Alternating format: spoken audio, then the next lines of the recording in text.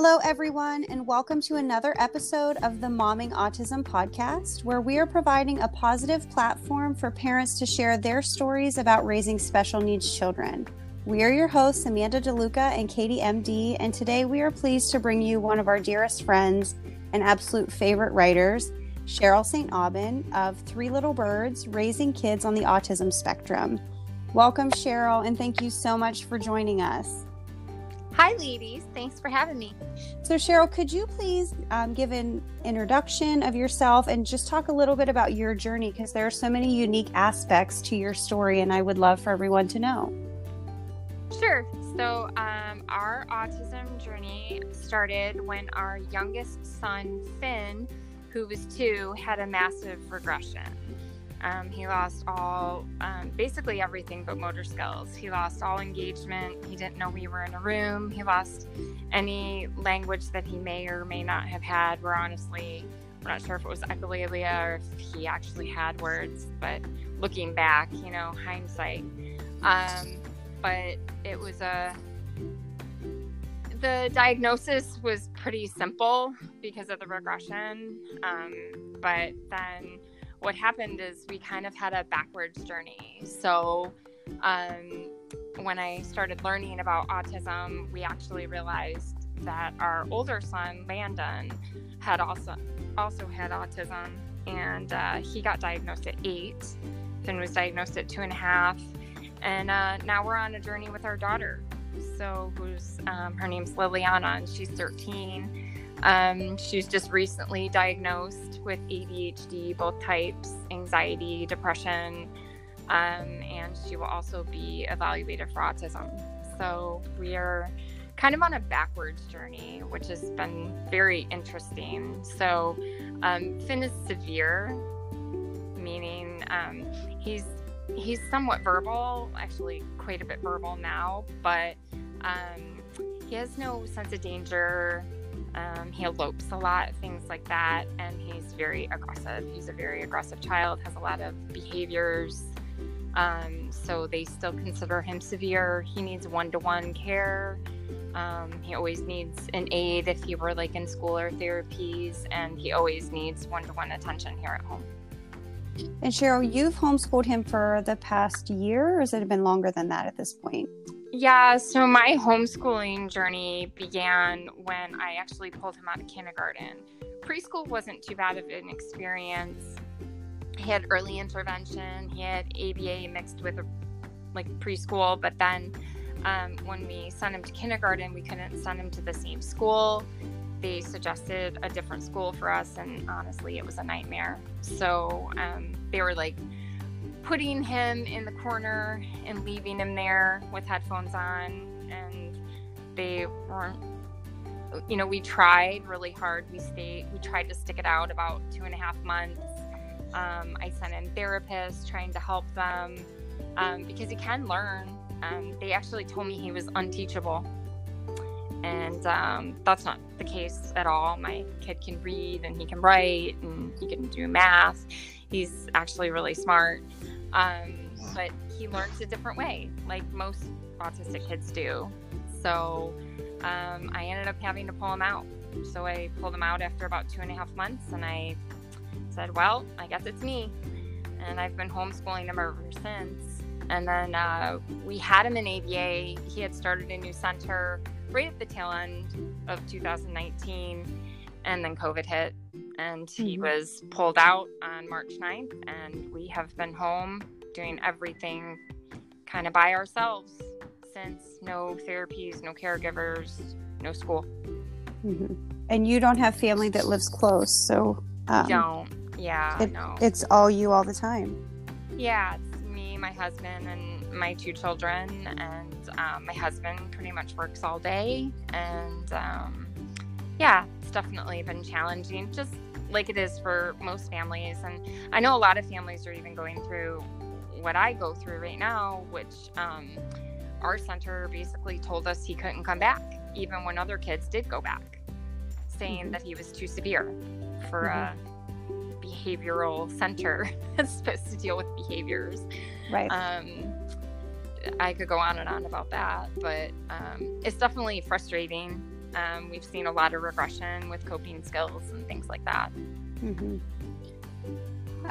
So the main topic that I wanted to talk about with you, Cheryl, is you've written some powerful holiday themed pieces centered around awareness and emotion and isolation and just all of the things that special needs families feel. And I would love to talk further about your tips and advice for those feeling anxious about the upcoming holidays, because you do such a wonderful job just laying it all out there.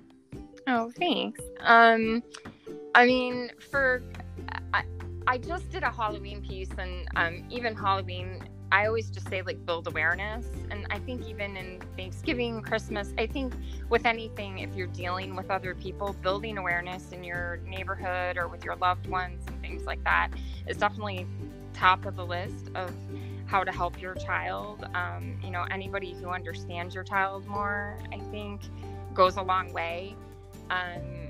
You know, every year it was different for us, because I remember vividly, like, right before he turned 2, the Christmas before he turned 2, I remember thinking he didn't act the way that Lily did. And Liliana has a March 2nd birthday and Finn has a March 12th birthday.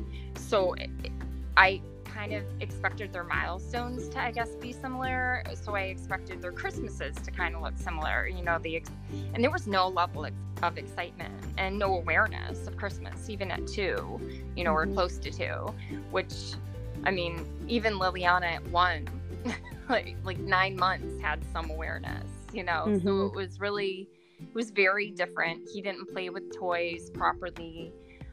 He would, like, pick up cars and just put them down on ramps and just repeat over and over. He'd flip things over and spin the wheels, line things up. I didn't know it was autism, though. You know, I just remember thinking that first Christmas that we started, you know, it just doesn't seem right. Like, something's off, but I didn't know it was autism yet. And then the following year, you know, then we knew it was autism. He actually got diagnosed in December. So that year was a really hard, I would say that was our hardest Christmas, because we knew why he didn't engage, and we didn't know if he ever would. You know, at that time it was so hard and we had nothing. I mean, he could have cared less about a tree, a present. He didn't even know. And then, years later, you know, I'd say every year, you know, you would hope that maybe, you know, you'd get a glimpse of something different. And I'd say the first 2 years after the diagnosis, there was nothing. I remember one year I put presents under the tree. It's probably like when he was maybe 5. No, last year he was 5, so 4 maybe. I don't know. I think he opened one, like, Christmas Eve, and I thought, oh, well, then maybe he'll do it Christmas Day, and nothing. And I let those presents sit under the tree for like 2 weeks before we put the tree down, and he never went under it, never cared. I remember being so sad as I put the presents in the garage, and then I rewrapped them for his birthday. Like, I didn't know what to do. I was like, what am I going to do with all these presents? And I think that, you know, what I always say to any autism mom or parent is, what you're feeling, like, I validate that. Like, if you're feeling grief, that's totally what you're feeling. Like, don't anybody ever tell you that you can't be sad, or that you should feel this way, or just happy they're alive, or, you know, or it could be worse, or, you know, those kind of statements don't help. I always feel, you know, like, sometimes people are just trying to make you feel better, but I always say sit in it. You know, don't sit in it forever, but it's okay to feel it. For me, I had really great holidays when I grew up. And so I think a lot of parents have these dreams of what, you know, you have a family, you get married, you have a family, you have this vision, you have this idea of what holidays are going to look like. and you plan them so meticulously. And then when your kid doesn't even know who Santa Claus is, you know, when your kid screams because, you know, or just doesn't even care, it's hard. It's hard when you can't go anywhere. We've been a family who really can't go places. It's very tough. And we try. I always recommend to families, if it's hard, keep trying. It can get better. But it took years. I mean, Finn's almost 7, and last year was the first year we ever went to a parade. You know, I had hoped to do it this year, but obviously with COVID, you know, things are different. But, you know, last year he opened presents. I'd say last year was the first time he actually, like, put the star on the tree and, you know, cared about the presents. And, you know, this year he's circling the Target book, you know. So I always tell parents it can get better, but it's okay if you're sad. I remember our first Christmas Eve after our diagnosis, and I stood in the kitchen and I sobbed because I just wanted him to want for something. I wanted him to feel that excitement and that want and that anticipation. Yes. And I feared he would never have that. And we do now. He does. He doesn't understand the time. He doesn't rush Christmas along like the rest of us, but he is able to want for something. And if I don't hide that something, he will open one and he is done. Because if that's what he asked for, why would he need anything else? Well, and, you know, that also is, it's okay if your Christmas looks different, which is another thing that I always say to families is, if you have a child who gets overstimulated with large crowds, it's okay to say to your family, we can't go. Sorry, we're going to have a quiet Christmas home. Like, you have to do what's right for your family, for your child. And really, like, I mean, I think in some ways, you know, we shouldn't have to apologize for it all the time. You know, that's just what we have to do. And I think there's a lot of guilt in that. I mean, I remember even in Michigan, and this was before autism, you know, I got sick when I was pregnant once and I couldn't go to my in-laws. And I felt like this tremendous guilt because I couldn't, you know, go spend Christmas Day with them. And I was like, why am I feeling guilty? Like, I'm sick, you know? And it's just like, if your child, if that's not a place that's happy for them, if they're just going to stress out, I always say just, you know, make the holidays what you need them to be. And if what is under your tree is paper, you know, if what is, you know, wrapped up is something that is a 2-year-old toy for a 9-year-old, so be it. Like, there is no shame in that. I mean, why would you try to force it's like you said, you know, if he wants one present, then he would be like, why are you going to buy me more? Right. And I think it's letting go of some of those expectations that definitely helps, and just making it your own. Autism forced me to be comfortable with setting boundaries. And like you said, that guilt. I had to set boundaries to let go of that guilt. If we know that we only have an hour before it's too much, then I have to be okay with letting everybody know we can only stay for an hour. And I do think that once you've been there and once you've done it, your family starts to see and they start to understand. It's just getting comfortable with being that honest. And that's hard for a lot of people because you feel like you're disappointing them, but they would rather see your child succeed than you not be honest about what your needs are. And I think that's so important for families to know. I mean, Lily used to be like a really big performer, and I had to just give in to the fact that Finn couldn't go. Finn couldn't sit through a recital. He couldn't sit through a play. Not only was it hard for him, but he scripts and he stims and makes a lot of noise. It's very disruptive and, you know, not fair to everybody else. Also, we always had to get a sitter for everything. And it's okay to do that too. And I always say, if you have other children, I stress this, they need time even without that child. You need time even without that child. Sometimes you need separate time. Your other children need to see, you and your spouse happy, and sometimes without all the stress and without all the drama that goes along with it. I always, we're a family of 5, and I always say, you know what, sometimes we have to be a family of 4, and it's okay. I mean, it took me a long time to, we still leave, and I still am like, ugh, and the guilt eats me alive, but like, it just, because you wish they could join us. But if you have a kid who can't go to a parade or can't go to the train ride, and go on the Polar Express, but you got 2 other ones that can, get that sitter. Take those other kids. Mm-hmm. Well, and I often think Jackson needs a break too. And sometimes it's our house without the rest of us in it. With him and just a sitter instead of us doing the dishes and the laundry and cooking, and it's okay for him to enjoy our home being quiet too. I absolutely agree. Mm-hmm.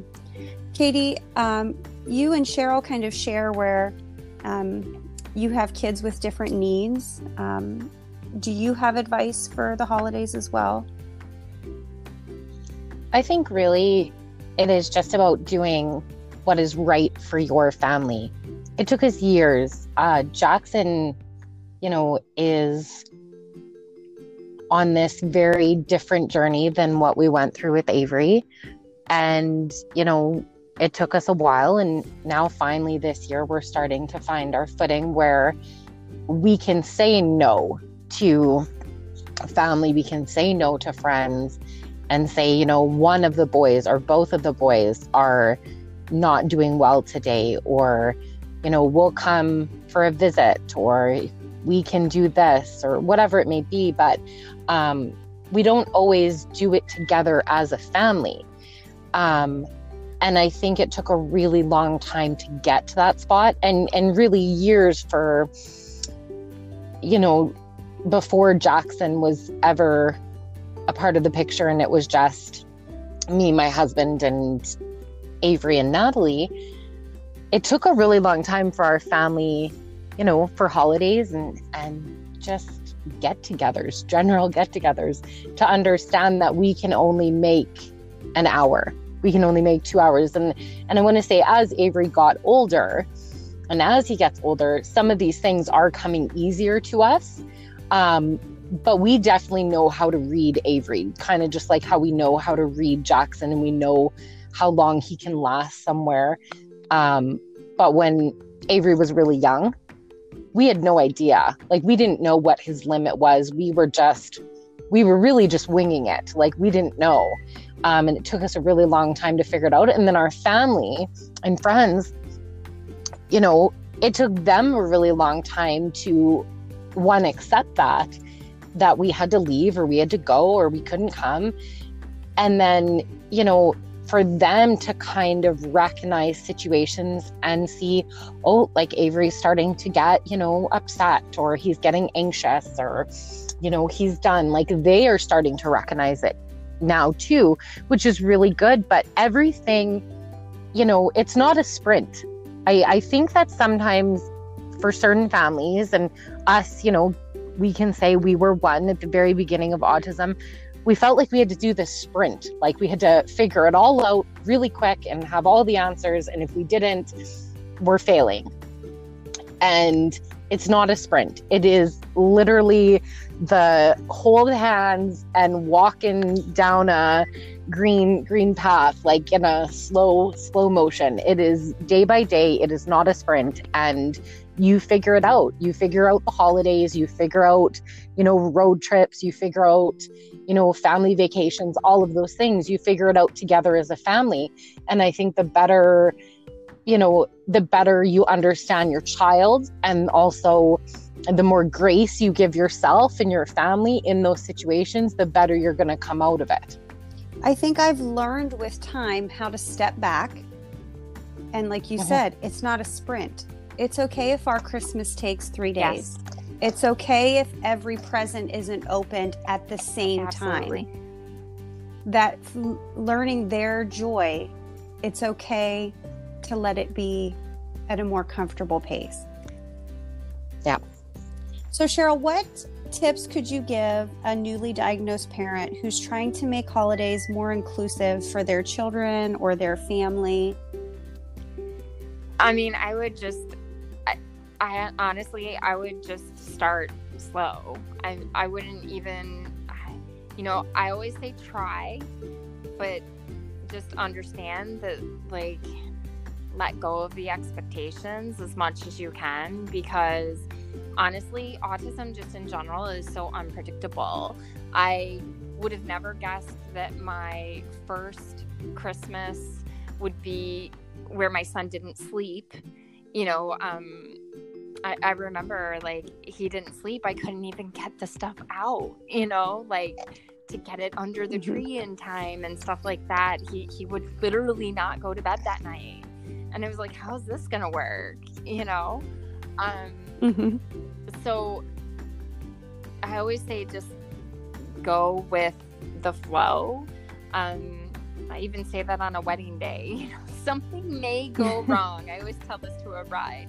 Something will probably go wrong. It's not going to be the end of the world, whatever it is. Just enjoy your day. It's almost like that. Christmas, we make such a huge deal out of.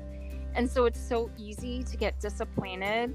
So letting go of some of those expectations, assuming that something may not go as intended, and just kind of being prepared for that, trying to know your kid and what upsets them or what overstimulates them, just trying to adjust.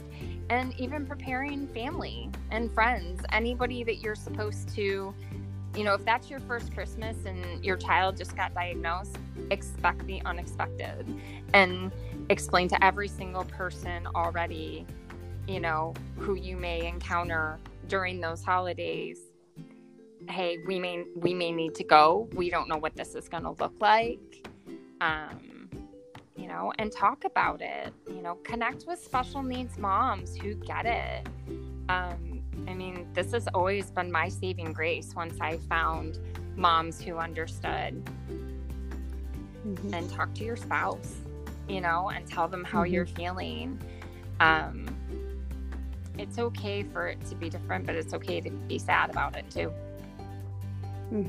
I remember the first time that I ever said the words out loud, he has autism. And it was like I said them so quickly because I was afraid that if I didn't, that they wouldn't come out. And for families who this is your first holiday and maybe this is the first time saying that, it's okay. You will make it through.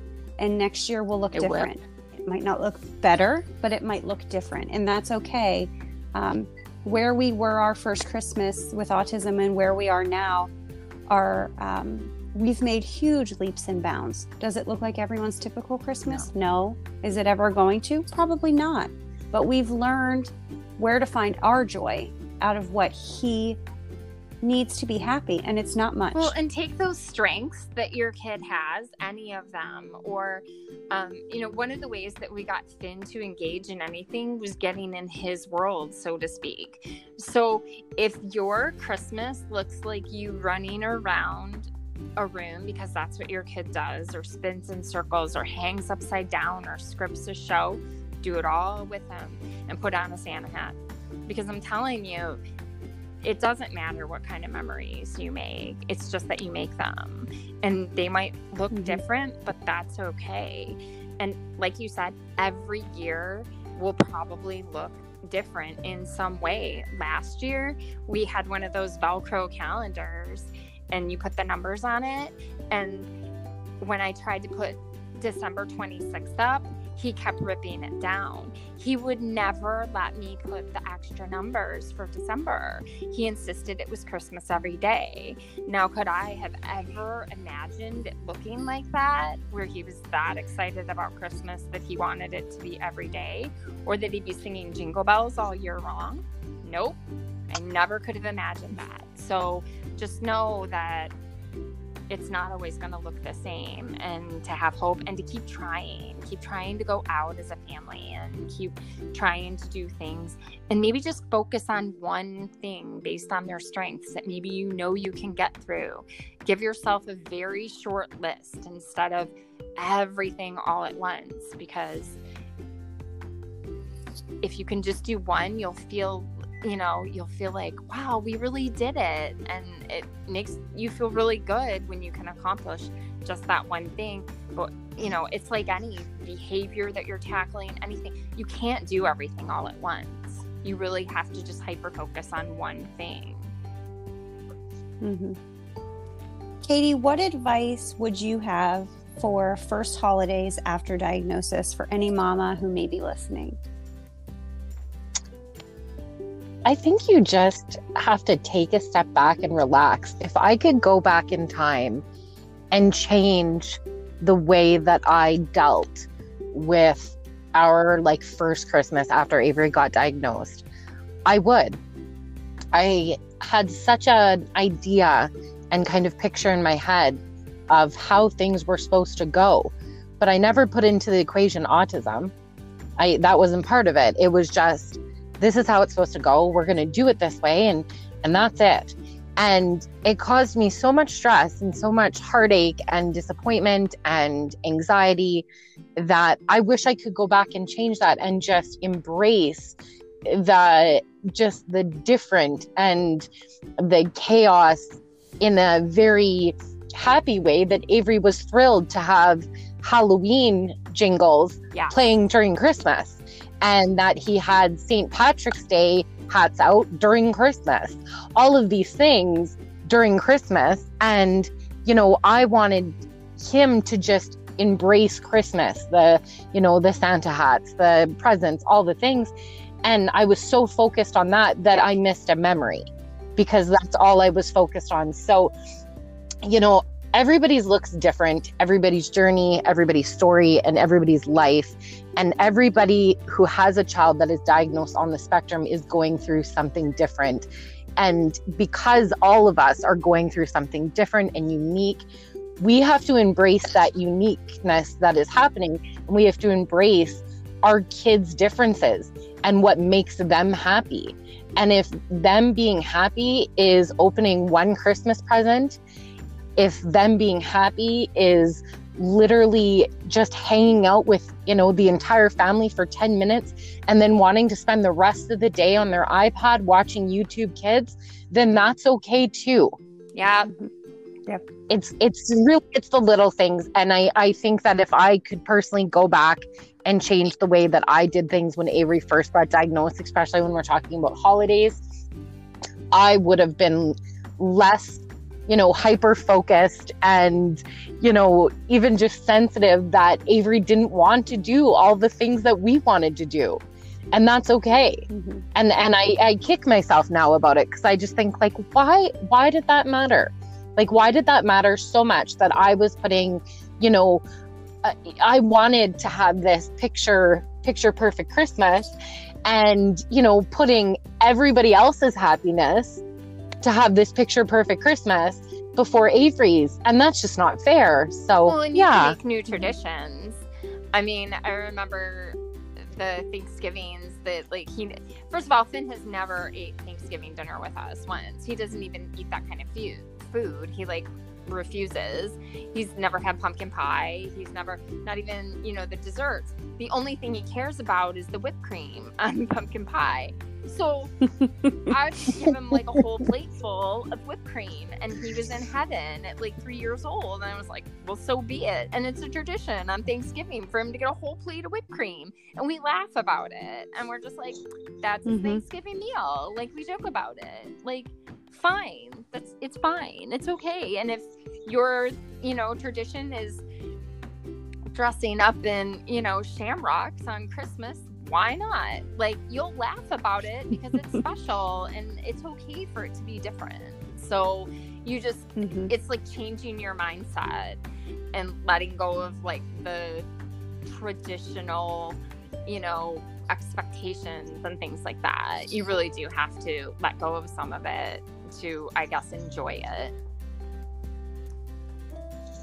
Cheryl, if you could pick one favorite holiday memory, whether it be traditional or non-traditional, what is your favorite? I mean, one of them was when Finn finally put the star on, because on the big tree, because he had no interest in it. And it's just always been kind of like a special thing where the kids took turns. And when it was Finn's first year, I think he was 3, he didn't care. And God bless the other kids, because every year it was their turn, but every year they let Finn try. You know, even though it was Lily's turn, I remember when he was 4, it was supposed to be her turn. And she was like, let Finn try, but he had no interest. But at 5, last year he did it. And it was just like such a huge thing. And I mean, we have it on videotape, and we were clapping, and I was crying. And so that's definitely like one that stands out. I love that. Katie, what about you? You know what? This is going to sound strange, but I actually don't have a favorite memory, and something that I kind of believe with my whole entire heart, just of the way that our journey has been, not only with Avery, but Jackson included, is that we don't have necessarily favorite memories when it comes to holidays, but I think it's important to remember, you know, the good things that have happened, the wins that have happened during holidays,